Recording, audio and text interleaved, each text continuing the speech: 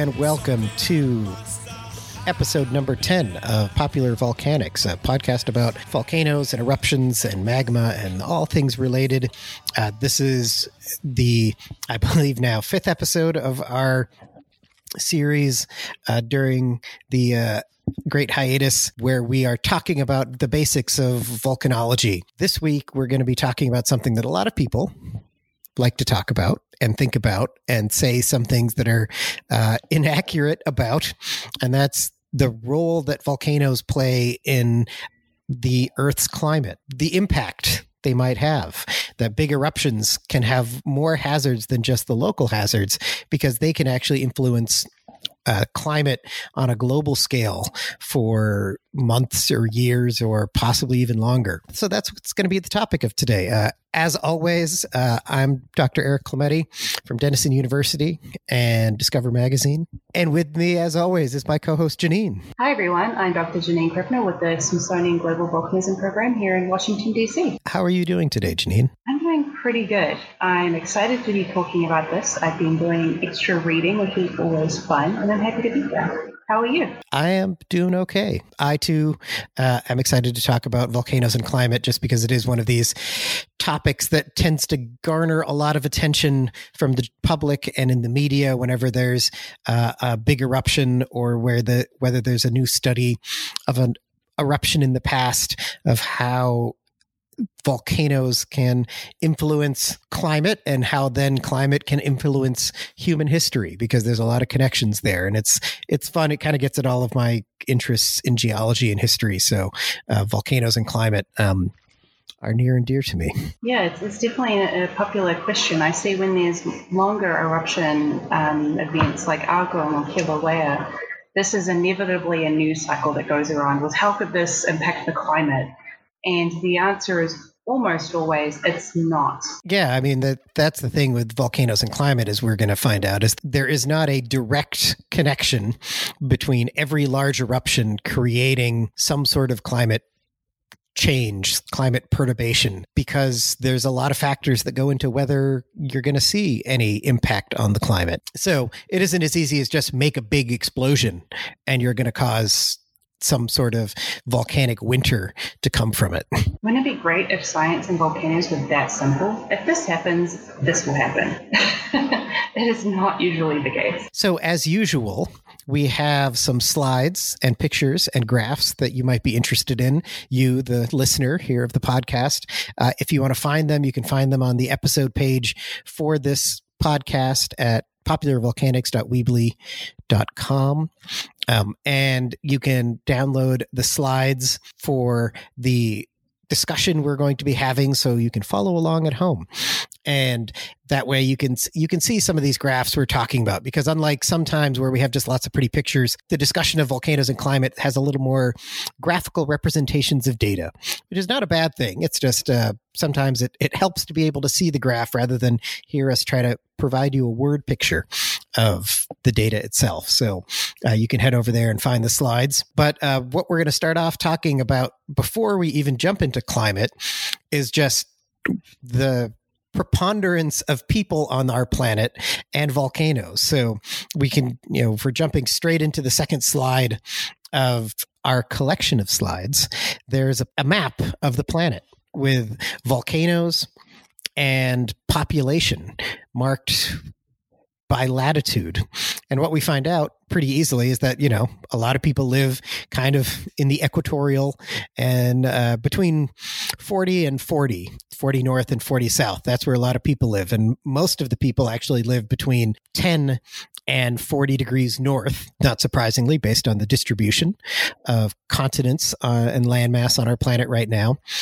And we have a lot of volcanoes where people are finding themselves living. So we have this problem of local hazards being generated by volcanoes, where people living near the volcanoes can be impacted by volcanic activity. So on slide 3, we have a plot that's from the Volcanoes of the World compilation that has population and volcanism. And you can see which areas of the world have the highest amount of population closest to the most active volcanoes. And that's places like South America and Indonesia and Japan and Central America. And those are where we expect the most sort of local hazards to be located. But as we know, local hazards aren't the only thing that we have to worry about with volcanoes. There's an awful lot of hazards produced by volcanic eruptions that aren't just going to affect the people living within, let's say, 50 to 100 kilometers of the volcano itself. And that's kind of what we're going to talk about today. So when you think about the role that volcanoes have in global climate, what are the sorts of things that you think of, Janine? I think of short, punctuated events, and I'm always thinking, it's actually relatively rare. So we have 40-odd volcanic eruptions ongoing around the world right now, but in human lifetime, in the last few hundred years, there haven't been that many that have had the right conditions to actually impact the climate. Volcanoes are a normal part of this beautiful planet that we live on, erupting all the time. They're part of the normal cycles. But every now and again, there is a volcano in the right place at the right time, the right size, the right eruption that does actually impact climate. And that can be pretty scary stuff. We're going to get into this in a little more detail, but what do you think of when you think of the sort of right combination of criteria to have the biggest potential impact on climate? So there's this misconception that it's volcanic ash circling around the globe that causes darkness, but it's not actually the ash. The ash settles out fairly quickly. It's when you get enough of the right gases, so sulfur gases especially, high enough into the atmosphere, so when you have a larger eruption that can punch through up into the stratosphere, and when there's enough of those gases that they can stay in this more stable part of the atmosphere, travel the globe, convert to aerosols, and then reflect sunlight. And that's also dependent on the season that they erupt, where they are, so whether they're closer to the poles or the equator, and how long the eruption is going, how high it is, how much gas, and all that kind of stuff. So there are a lot of different factors that are in play and that balance, some of them balance each other out, and it's complicated. It is so complicated. Yep. And some, most people tend to think of volcanic impact on climate producing cooler temperatures. There's evidence that some eruptions actually caused warmer temperatures in different locations based on the style of the eruption. And how high up some of these things got up into the atmosphere. So the changing locations and eruption style and composition of the stuff that's coming out of the ground and season all kind of get entangled to determine just exactly how significant of an impact a volcano might have when it has a big eruption. So you need to start. One of the best ways that we can look at this is just think about big eruptions in the past and look for evidence of climate. We'll talk about this later on in the podcast too. We can also look for dips in global temperature in the climate record and see if we can find volcanoes that had big eruptions in the right time period. That's a little bit of a tricky game there too, but there is definitely a lot of different ways that we can start to put together what are the ideal conditions for a volcanic eruption to impact climate. On slide 5, this kind of gets at what Janine was talking about. This is just a number of eruptions versus the VEI, the Volcanic Explosivity Index. And it shows a couple things. One is that there aren't a lot of big eruptions. This one shows that I think this is the entire Holocene catalog, if I remember correctly, from the Volcanoes of the World book. And there have not been very many very large eruptions. VEI 6 and 7, only 50 out of 10,000 eruptions really classify as that large. Something I'll say about this graph too is you see that VEI 0 and 1, there aren't as many compared to a VEI 2. But a lot of those eruptions are not preserved in the rock record. So if we're looking back through time to figure out what happened at volcanoes, a lot of these smaller events are just not preserved. So once we start getting into VEI 2s, we get more deposits preserved through the record so we can know about more of them. but these smaller eruptions are more abundant. Yep, this is a common theme in geology, is that we have to worry about preferential preservation, where different events will record themselves in the geologic record a lot better than other events. And small events especially are hard to find in the geologic record. So we might actually think they're less common than they actually are. So you always have to be wary when you're seeing different plots of volcanic activity, because there's lots of ways to bias those plots, either through preferential preservation or the fact that now we do know a lot more about what volcanic activity is going on, where a lot of the smaller eruptions, even like VEI-2 eruptions a couple hundred years ago, we would not have even known had happened.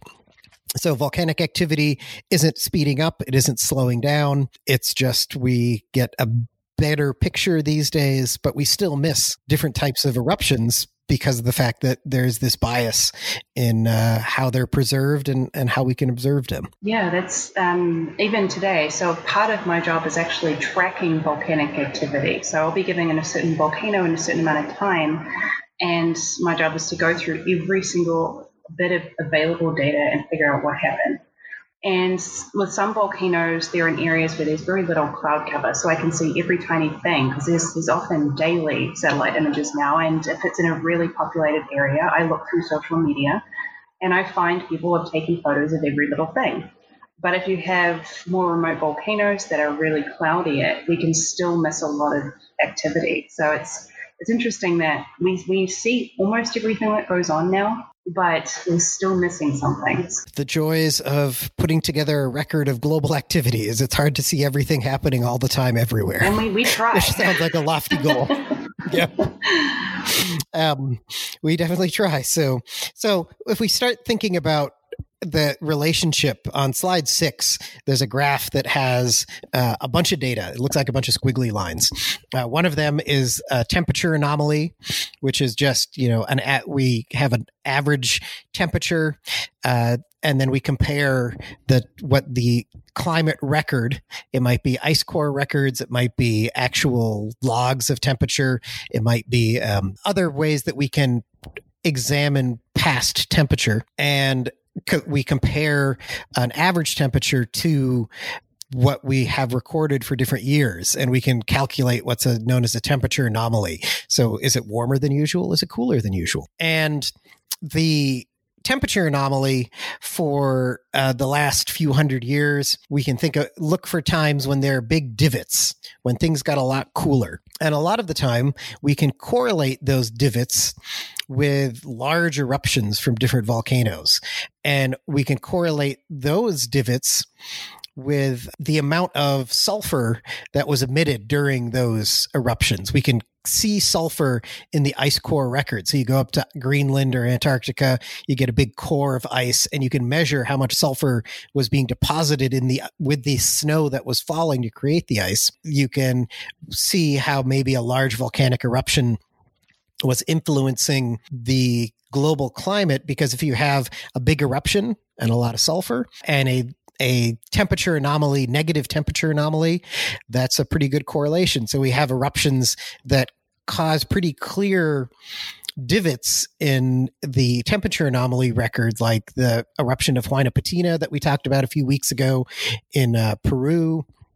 We got some eruptions, things like Laki and Tambora and Krakatoa.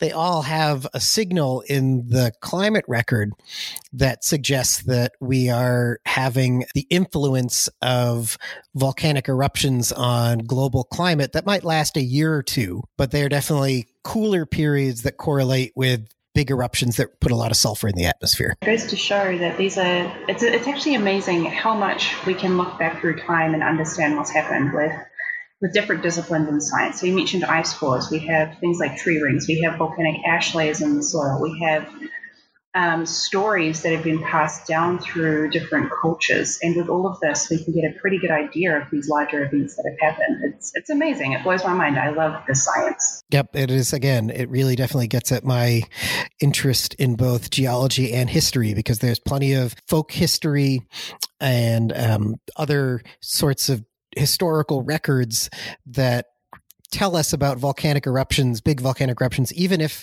the people at the time didn't realize they're telling us about big volcanic eruptions. So it's fascinating to try to parse out that evidence from the record. One of the questions then would be like, when you have a volcanic eruption, why is it that climate is being impacted? And Janine kind of got into this already a little bit, but if you look at slide 7, it's kind of a complicated figure that gives us a model of what's going on when you have a big volcanic eruption, explosive volcanic eruption, or I guess it could even be an effusive one that's releasing a lot of sulfur, is that you have a plume of material that's made of ash that, as Janine mentioned, falls out relatively quickly. But then you have these aerosols, these material in the atmosphere, things like maybe water or CO2. Those are probably going to be in gas forms. But then there's particles like hydrogen sulfide and sulfur dioxide that then bond with water to make more or less sulfuric acid droplets.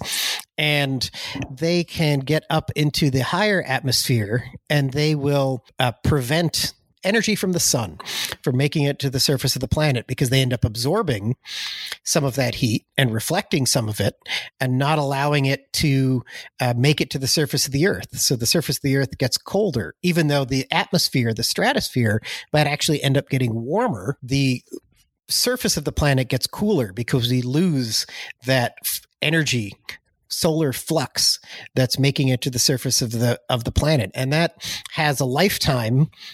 Those aerosols can be up there in the stratosphere for, at least a few years before they break down and the effect gets reduced. It's a complex system. You're not just making everything everywhere cooler. The upper atmosphere actually gets hotter, but the lower atmosphere gets cooler. And you can also do things like impact how, once you have that change in temperature, that's going to impact winds. It's going to impact cloud formation.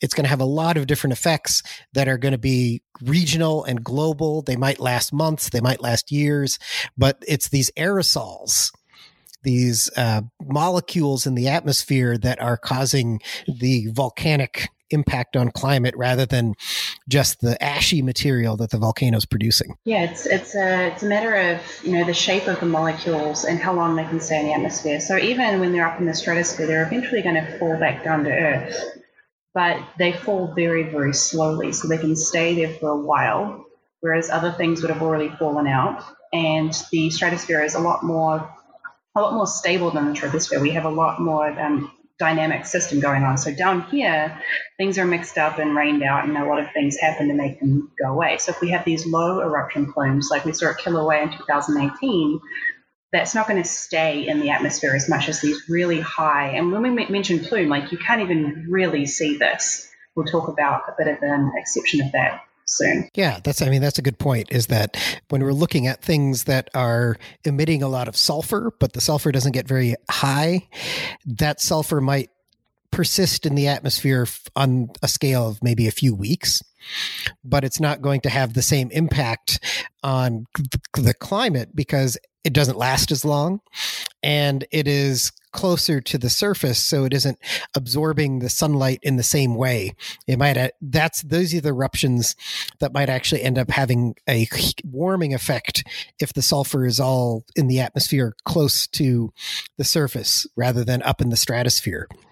So we're talking about elevations above sea level that are where airplanes fly. So we want eruptions that get that high up into the atmosphere, 30, 40, 50, 60,000 feet, so that you're injecting stuff that can make it into the global circulation patterns. We can start thinking about how long different volcanic features, volcanic products might impact climate. So on slide 8, there's a number of different ways that we can think about the impact of volcanic eruptions on both climate, which is the long-term record of conditions on Earth, and weather, which is short-term. It's like, is it sunny today? That's the weather. Is it sunny on average all the time during the summer? is climate. And there's a whole bunch of things that can happen when there's a large explosive volcanic eruption. We can put them in very fancy terms, like we can say that it can immediately have the impact of the reduction of the diurnal cycle. What does that mean?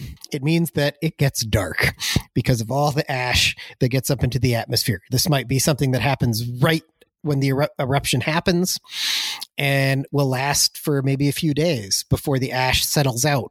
It's going to be most prominent close to the volcano. It can definitely be impacted. I imagine you have seen, Janine, photos and video of what it looked like around different large explosive eruptions right after they happened. Oh, yes. It looks really, really scary. There's one from Mount St. Helens on May 18th, 1980.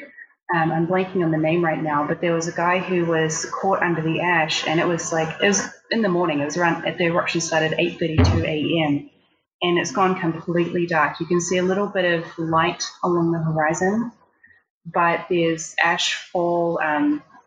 It's noisy. You could hear the eruption, and you can't see anything. So this can be pretty scary, but it can also be in a very narrow band. We can look at ash plumes as they disperse away from the volcano from space using satellites, and it's a pretty sharp boundary. And so it can travel for a long way, but it's still a relatively small area that's being impacted when you think of a global climate impact. Yeah, I mean, if you've ever seen videos like In the Path of a Killer Volcano, which is about the Pinatubo eruption in 1991, or some of the volcanic hazard videos put together by IAVSE and UNESCO, there's some pretty remarkable footage of midday during a big eruption, and it's like darker than any night that you have imagined because light can't penetrate that darkness because of the ash in the atmosphere. So it is one of these things. You read the historical records, you watch some of these videos, and you're like, oh, this happened in the middle of the night. But no, it's actually 11 in the morning. But ash is that good at blocking pretty much every form of solar radiation it can from getting to you. And it could last hours to days when it happens. Go look up the Dave Crockett's Mount St. Helens experience. And there are also some Bold films that talk about what their experience under ashfall is too. There's some really neat videos out there that show just how dark it is when it can go from the middle of the day or full sunlight to nothing. As Janine said, this is an impact that is fairly localized or in the region around the volcano. So one would not expect that a big volcanic eruption is going to cause like the entire northern hemisphere to go dark. But close to the volcano, maybe tens to 100 kilometers from the volcano, we might expect some blocking of sunlight during the sort of the peak parts of the eruption. The sort of longer term effects are things that are caused by all of these aerosols making it up into the atmosphere. Things like maybe the potential changes in precipitation because of the fact that when you block that shortwave radiation from making it to the surface of the planet, you don't evaporate as much water. So you don't evaporate as much surface water, you don't get as many clouds, and you don't have as much precipitation.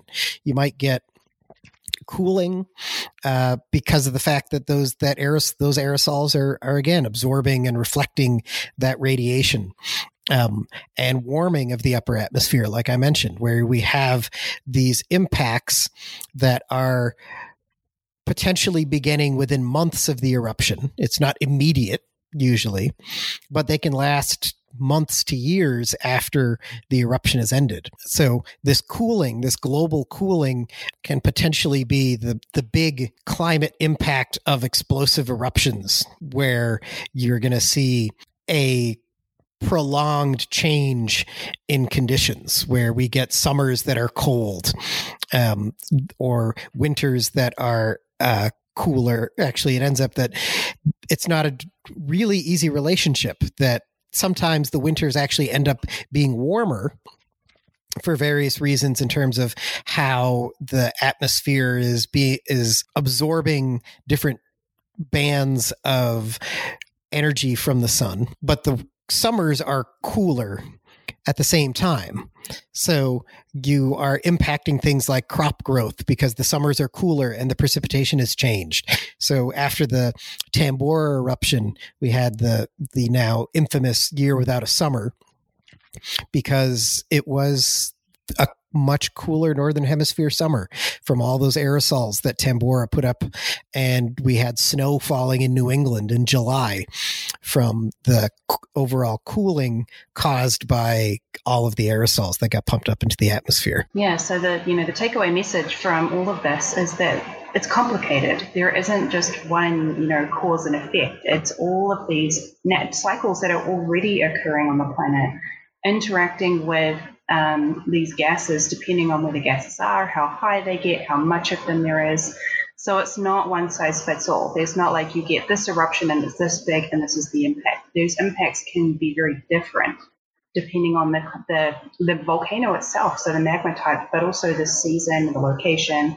So many things are at play. So we can't be looking at a volcanic eruption that's happening and saying this will impact the climate just because it's big. That's not how it works. And another question I see a lot is, could this cooling from an eruption reset climate change? Well, no, we're not removing all of the carbon dioxide that we have pumped into the atmosphere. This is going to be a temporary thing. Just think of it as a brief respite that then the pattern will pick back up once we have cleared the aerosols from the eruption out of the atmosphere. Now, this is where we can go down a very deep rabbit hole that I think we'll avoid of, can we, produce artificial volcanic eruptions so that we can impact climate? But as I just pointed out, we want to be careful with that because although we might cool the planet, we also might totally mess up precipitation, distributions. You might mess up the monsoons. So this idea that we can geoengineer our way out of global climate change right now is a false hope, because it's just too complicated of a system to just say, all right, volcanoes can cause cooling. Why don't we just pump the atmosphere full of sulfur dioxide? That I think would lead to general badness rather than the solution people were hoping for. General badness is a very good way of putting that. Yep. So geoengineering, interesting idea, probably not too practical. Yeah. One thing that I wanted to touch on here is the sort of location aspect of volcanoes that have the biggest impact on climate. And what would you say what's that relationship, you think? So there are a few things in play here again. So it depends on how high the stratosphere, or how thick the troposphere is. So it's generally, correct me if I'm saying this completely wrong, because I might, it's thinner. The stratosphere is lower near the equator, right? That sounds right, yes. And there's also an impact with the amount of moisture in the air. So with more tropical regions, we have more moisture in the air, and that can add to the overall energy of the eruption cone as well. If we have these, air circulations, we have a circulation around the equator, we have a different kind of system. It's all, of course, all related up by the poles. So if you have a large eruption up by the poles, it might kind of get trapped up there. But if you have things happening in the equator, then you have a much larger area that can spread over, and depending on what time of year this is, there could be more mixing up or down. So it's complicated, as with everything. That might be my thing I say over and over again today. But yeah, generally, around the equator can potentially have a larger impact. A brief note from future Eric. In this discussion where Janine and I talk about the eruptions of the 20th century, we say that Katmai had no climate impact. And later in the podcast, we realize that in fact it did. So take what we say with a small grain of salt. Yeah, I mean, probably the best example I can think of for that are the two largest eruptions of the 20th century. Do you remember which those two are? Yeah, so Pinatubo 91 and Katmai. Oh God, what's the other name for Katmai? Novarupta. I'm blanking. Novarupta Katmai. So that was a huge eruption, and Novarupta Katmai was the largest, but that was up in Alaska. And then Pinatubo was VEI 6, right? I think so. And that was down in the Philippines, so more of a tropical area. And the Pinatubo eruption had an impact with the Katmai did not. Yep. So there's definitely a much stronger signal caused by the Pinatubo eruption that was in the sort of tropical, subtropical latitudes versus Katmai way up in Alaska, which didn't seem to have as much, even though it was a larger eruption. So right there, we can see an example of the fact that there seems to be a pretty good preponderance of evidence that these sort of equatorial volcanoes are potentially have a stronger influence on climate when they have a big eruption than something way up by the poles. Now, that leaves certain places, sort of the Aleutians and Kamchatka. Those are really, maybe Iceland to some degree. Those are the places that are volcanically active in high latitudes. Antarctica is a little trickier because we don't know a lot about all the volcanoes there. We don't seem to think that there isn't a huge amount of volcanism in Antarctica, but there's definitely some. But it's really those equatorial volcanic areas like a lot of South America and Indonesia and the Philippines and the South Pacific and all of these regions, some of the African volcanoes, Central America, places that the aerosols can be distributed more efficiently and across potentially both hemispheres. If we move on, thinking about the effects of volcanic eruptions, we can think about what some of these different aerosols can do. So sulfur dioxide, if you're looking at slide 9, so the main image on that is an image of sulfur dioxide released during it's from satellite data of sulfur dioxide from the eruption that happened near Bardabunga in 2014. Does that sound right? I'm now suddenly pausing and feeling doubt about when that happened, but I think it was 2014. It released an immense amount of sulfur into the atmosphere at low levels, which spread out across the northern hemisphere. And one of the things that is noted during these big sulfur releasing eruptions, like in Iceland, is the changes in how the atmosphere looks during sunrise and sunset. Do you want to describe a volcanic sunrise or sunset, how that looks? Yeah, so basically we get these really brilliant reds. So when you're looking at a sunset naturally, you have these pink and red colors. It's all to do with the wavelength of light. So all of the wavelengths of light we get from the sun, it crosses a huge spectrum. And these blue lights are a shorter wavelength, and red light is a longer wavelength. And so because of the way that our atmosphere scatters and light goes through our atmosphere, the sky is blue. But if we have a thicker atmosphere or larger particles in the atmosphere, this can change it to more of a red hue. So with sunset, we naturally have the sun is down low, it's going through more atmosphere, so it's thicker from the sun's perspective, but you also have a huge amount of particulate matter or aerosols in the atmosphere, which is enhancing that beautiful red color. And so much so that you can even see, I've heard of stories of amazing orange rays as the sun is going down. So apparently it can be pretty spectacular, these red sunsets, bright red sunsets from these eruptions. Yep, and this is some of the ways that we can use sort of unlikely sources to tell us something about potential effects of large volcanic eruptions. So we saw a lot of sunset paintings in England right after the eruption of, let's say, Krakatoa in 1883 that had these vivid orange and red colors to them. Painters would have painted the sunset in a realistic fashion based on the artistic movement of the time. And those colors capture the fact that the sulfur aerosols in the atmosphere were changing the sunset, spread so much that sunsets in Great Britain were being dramatically changed because of all those aerosols that had spread out in the atmosphere. So looking at things like works of art and historical records and meteorological records can give us clues of just how fast and how far some of these aerosols have moved. You can see this from space. So with the Pinatubo 91 eruption, there were astronauts going up in 1990 and 1991. And I had a chance to sit down and chat with Jay Abt, an astronaut that was up. And going up before the Pinatubo eruption and then going up after, he was saying that there was a huge difference in how clean the atmosphere looked, how much Earth you could see through the atmosphere. It was really murky looking for a while after the Pinatubo 91 eruption. So you could actually see from space the difference in the atmosphere with the amount of aerosols that were up in the higher atmosphere. Yep. If we look at slide 10, there's a graph. It's probably less exciting than at what the astronauts were seeing, but there's a graph of observations that people made of what we call optical depth. So sort of the murkiness of the atmosphere.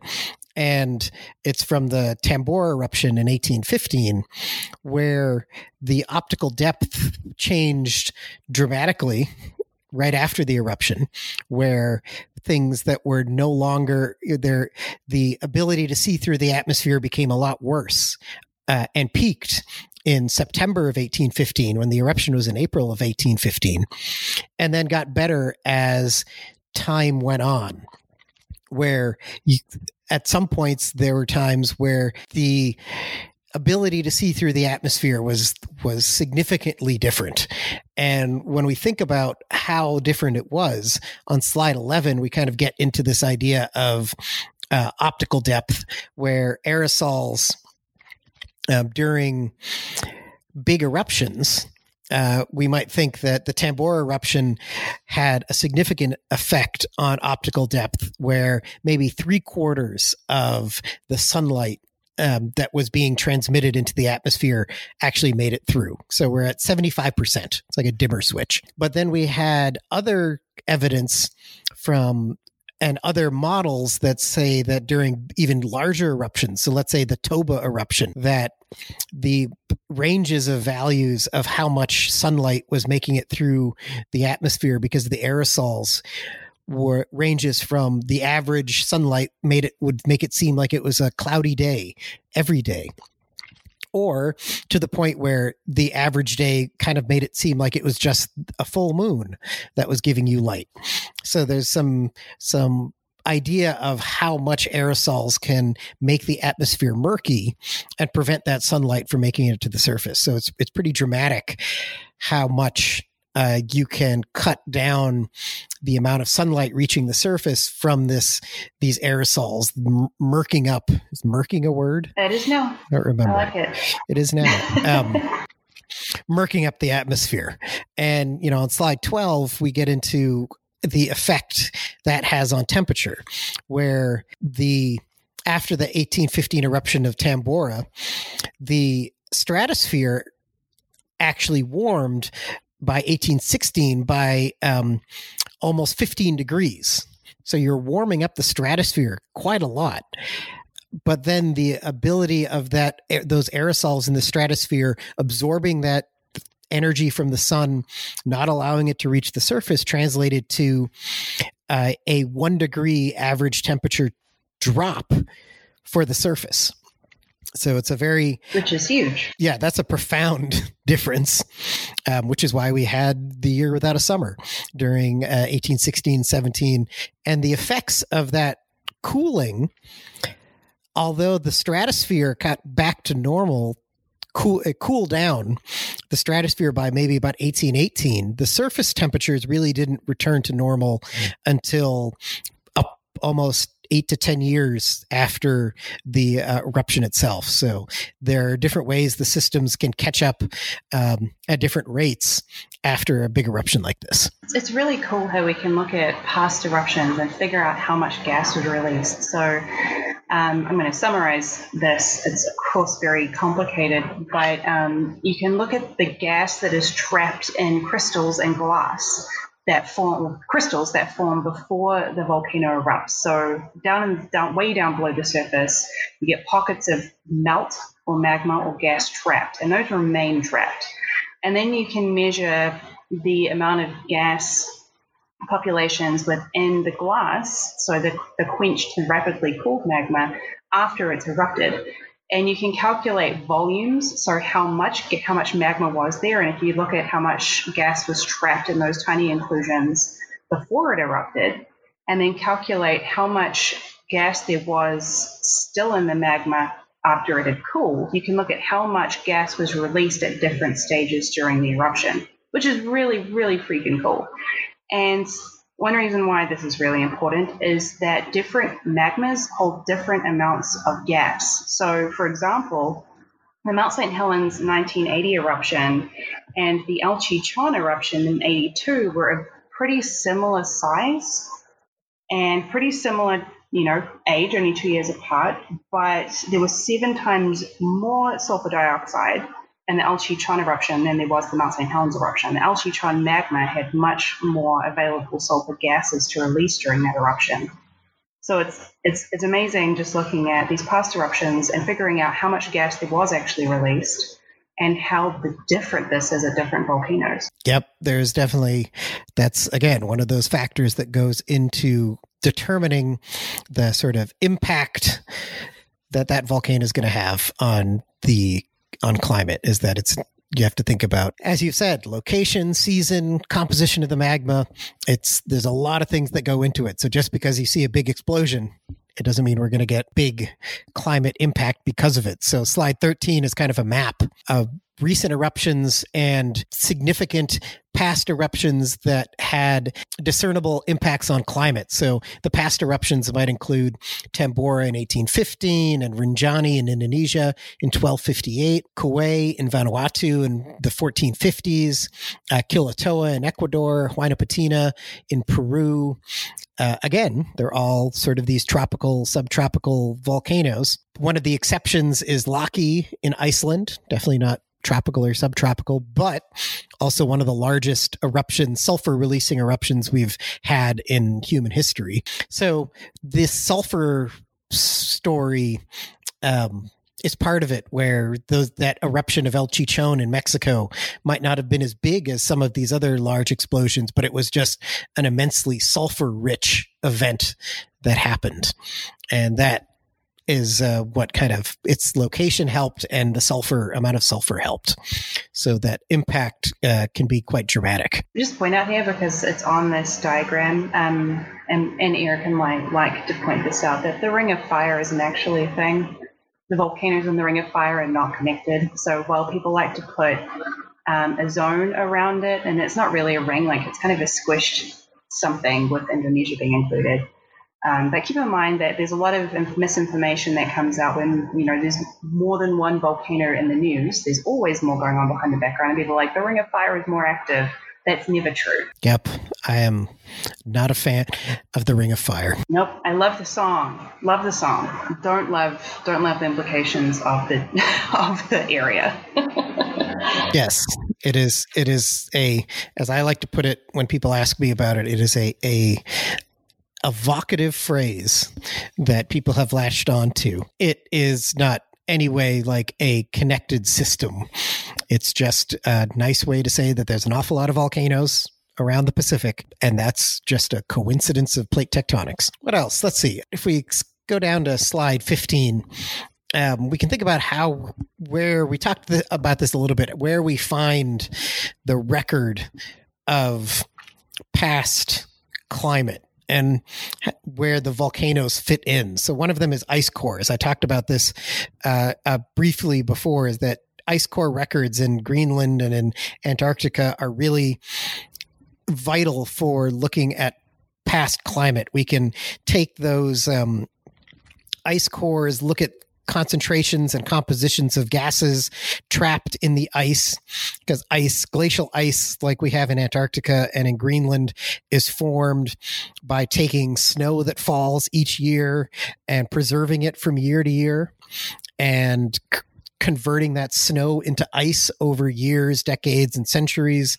And the gases that were around when that snow fell get trapped in the snow, and we can sample those gases and get a sense of climate during the time that snow was falling in a specific location. And when we combine the record of a bunch of ice cores from different places in different hemispheres and see how they correlate, we can get a sense of how global climate might be changing over hundreds or thousands of years. Some of the longest ice cores can give us thousands, if not tens of thousands of years of climate record by looking at what's trapped in these layers of ice that are created annually. If we're looking at slide 15, which is a compilation of a bunch of different ice cores, we can see the signal of some of these eruptions quite clearly, where there are. And again, one of the things to point out too is that depending on the eruption, the northern hemisphere might feel the changes caused by the eruption more than the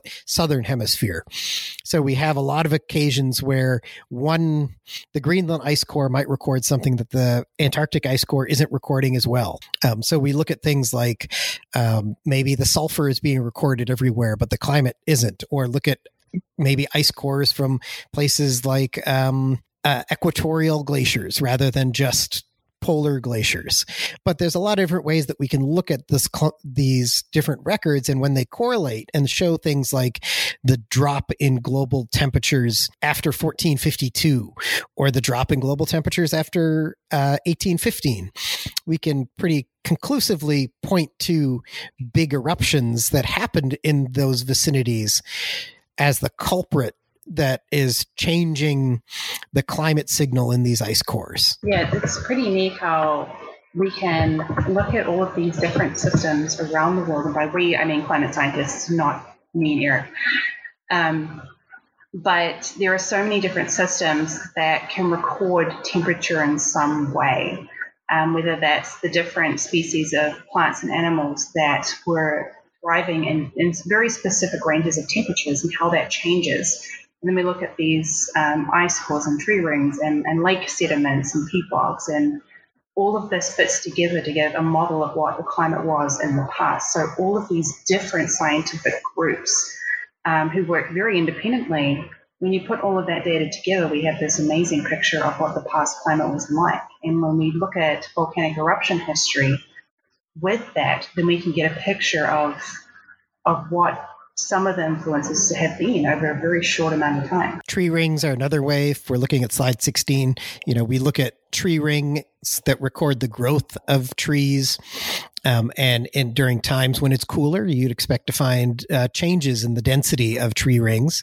And we can find, again, the signal of large volcanic eruptions that have then caused climate to get cooler in these tree ring records. Now, there's, of course, a lag because the trees aren't instantly going to respond, but we can correlate them with eruptions that happened within a few years of where these volcanoes have changed, or where these volcanoes have erupted.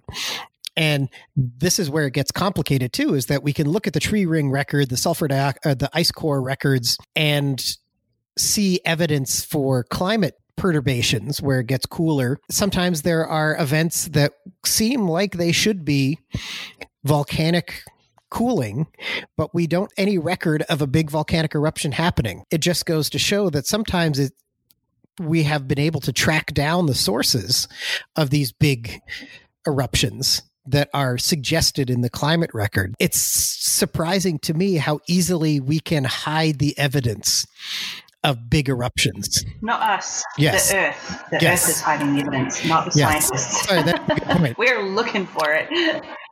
Let me rephrase that. It's amazing how easily we can miss the evidence of big volcanic eruptions unless we are looking for them in the record, because of the fact that we don't know everything about every volcano, and that the more we can go out there and study different volcanoes, the more evidence we might be able to find for these big eruptions that show up in the climate record, but we just haven't been able to trace down the source of them yet. That's a little more accurate than saying that we're somehow nefariously hiding these eruptions, which we're not.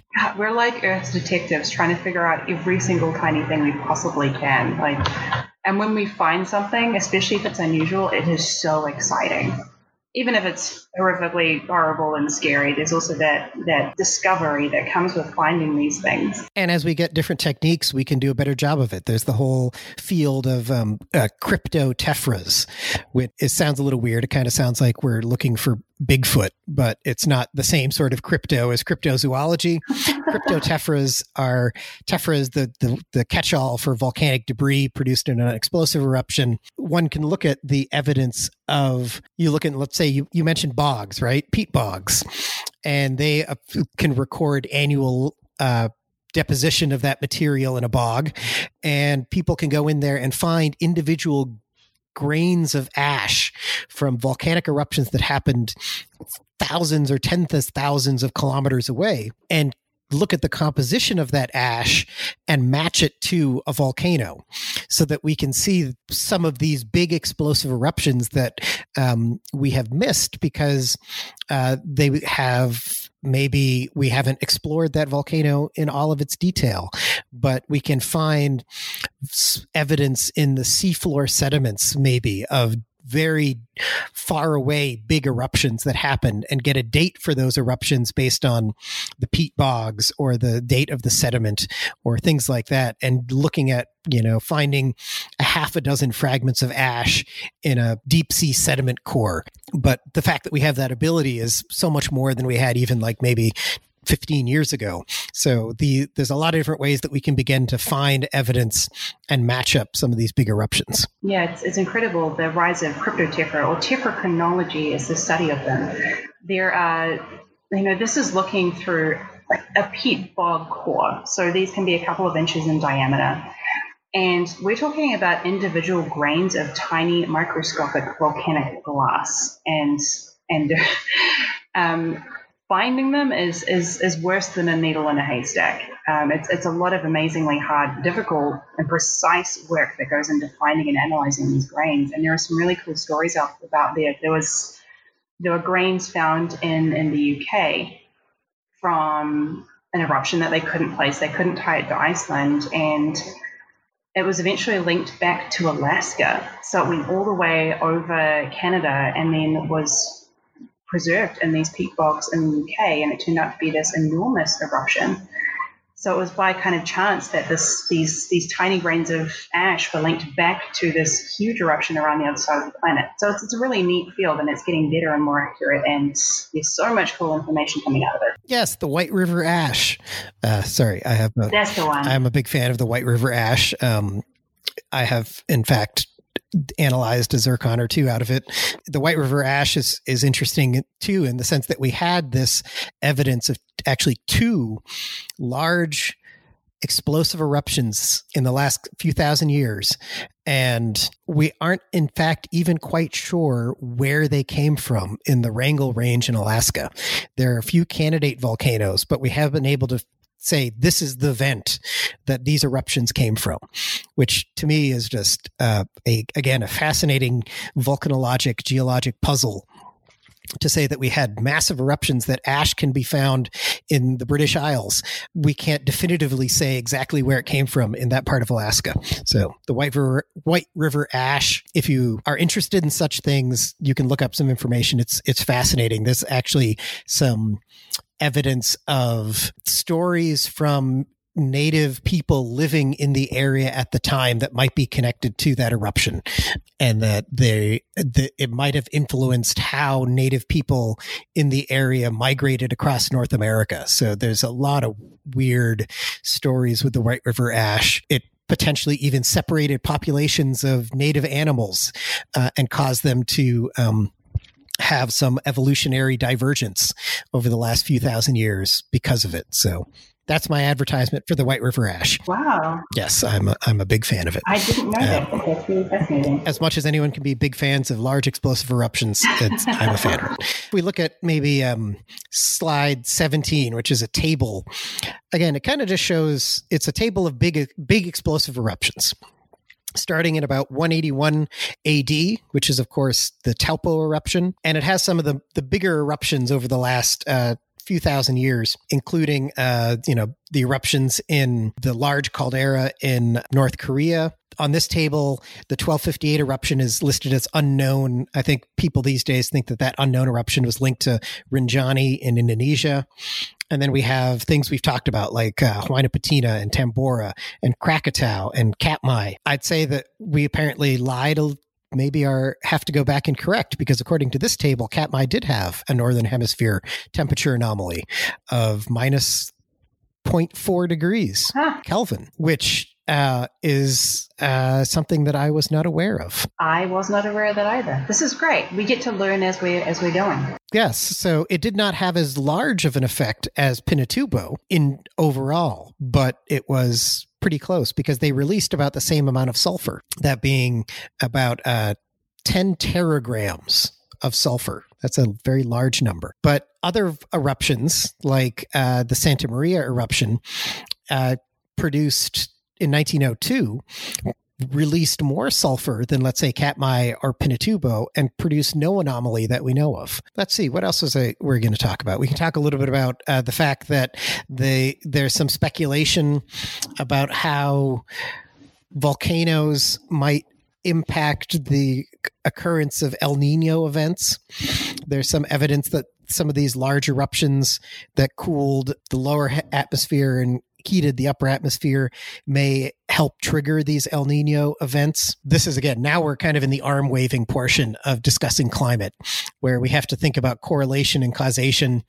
But there's some evidence that volcanoes can have a long-term impact on oceans. Yeah, and it goes both ways. So there's some evidence that the El Nino could actually amplify or dampen the climate depending on what the cycle is at the time. So that's another bit of complicated mess that we can throw into, will the volcano influence climate question. One thing we can be sure of that I want to throw in there on slide 19 is that volcanoes are not the cause of our current climate change. We talked about this earlier.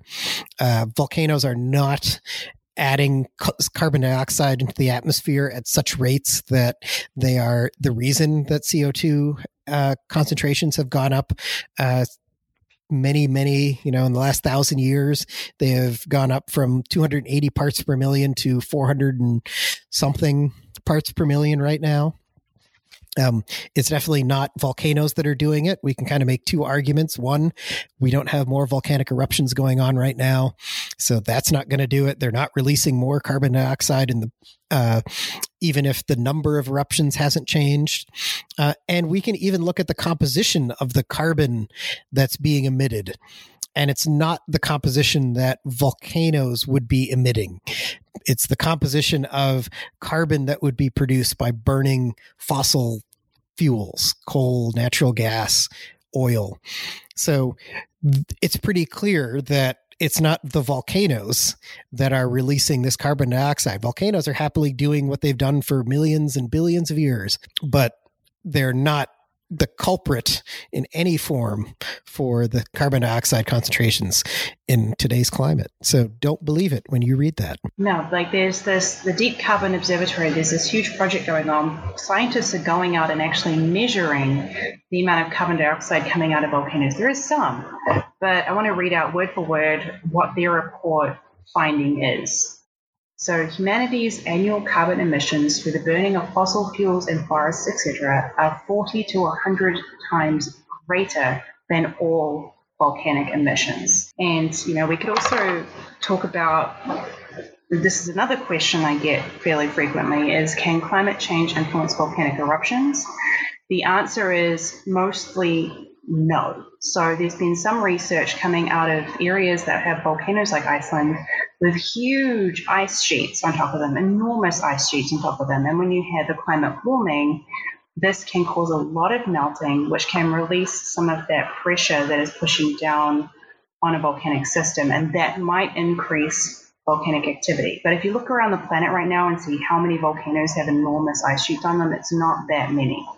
So there's no evidence that anything like precipitation can trigger volcanic eruptions, or that any other way of changing the climate can impact these deep magmatic systems. I mean, you're looking at magmas that are over 1,000 degrees hot, and a small change in climate temperature at the surface, and these systems are so well insulated by the rock below. So those are some common misconceptions that I hear being shared around a lot. Volcanoes are not influencing climate in the way that people think, and climate is not influencing volcanoes most of the time. Don't ever believe the tweets and memes you see that says, oh, look, this volcano's erupting. That's all the emissions of all the cars on the planet this year. It's not. It's not even close. It's just a simple way to fool people. So don't believe it. No, it's, and I've seen a few instances of these recently where people tweet an eruption plume and they're not even that big of an eruption. Yeah, they're impressive and they're beautiful, but they're not even that big. With grand comments of this is the more than the total emissions of X amount of cars over a year or something. And they are completely pulling useless information out of nowhere, and these go viral. It's really, really annoying. And then you see scientists refuting that, and they refuse to take it down because they're getting attention or whatever their reasoning is. And it spreads like wildfire. And now the internet is full of misinformation like this. So it's really annoying. Please don't do that. Yep. That's a yes.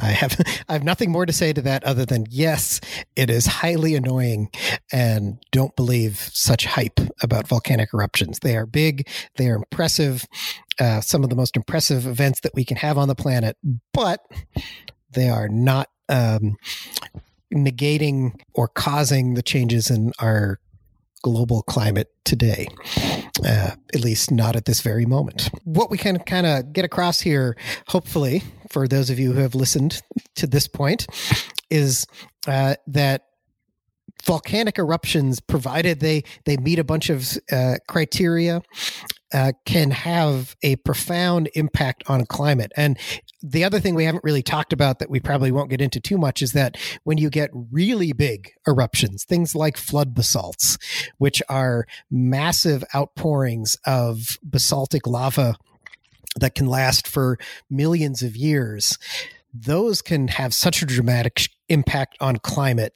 that they are potentially the causes of mass extinctions. Now, they're different. They're not a single eruption. They're many, many, many eruptions of basalt lava that can last for long, long periods of time that will have a cumulative impact on the global climate. So they're comparing something like the effect of the Deccan traps in India to an eruption of, let's say, a Pinatubo is like apples to oranges, because they're really not the same thing. They're both volcanic eruptions, but they have very different characteristics and very different durations. But for most part, big explosive volcanic eruptions, provided they are in the right place, in the right season, in the right composition, and the right height of the plume, can have global impacts for years after these eruptions. Is there anything else you'd like to add, Janine?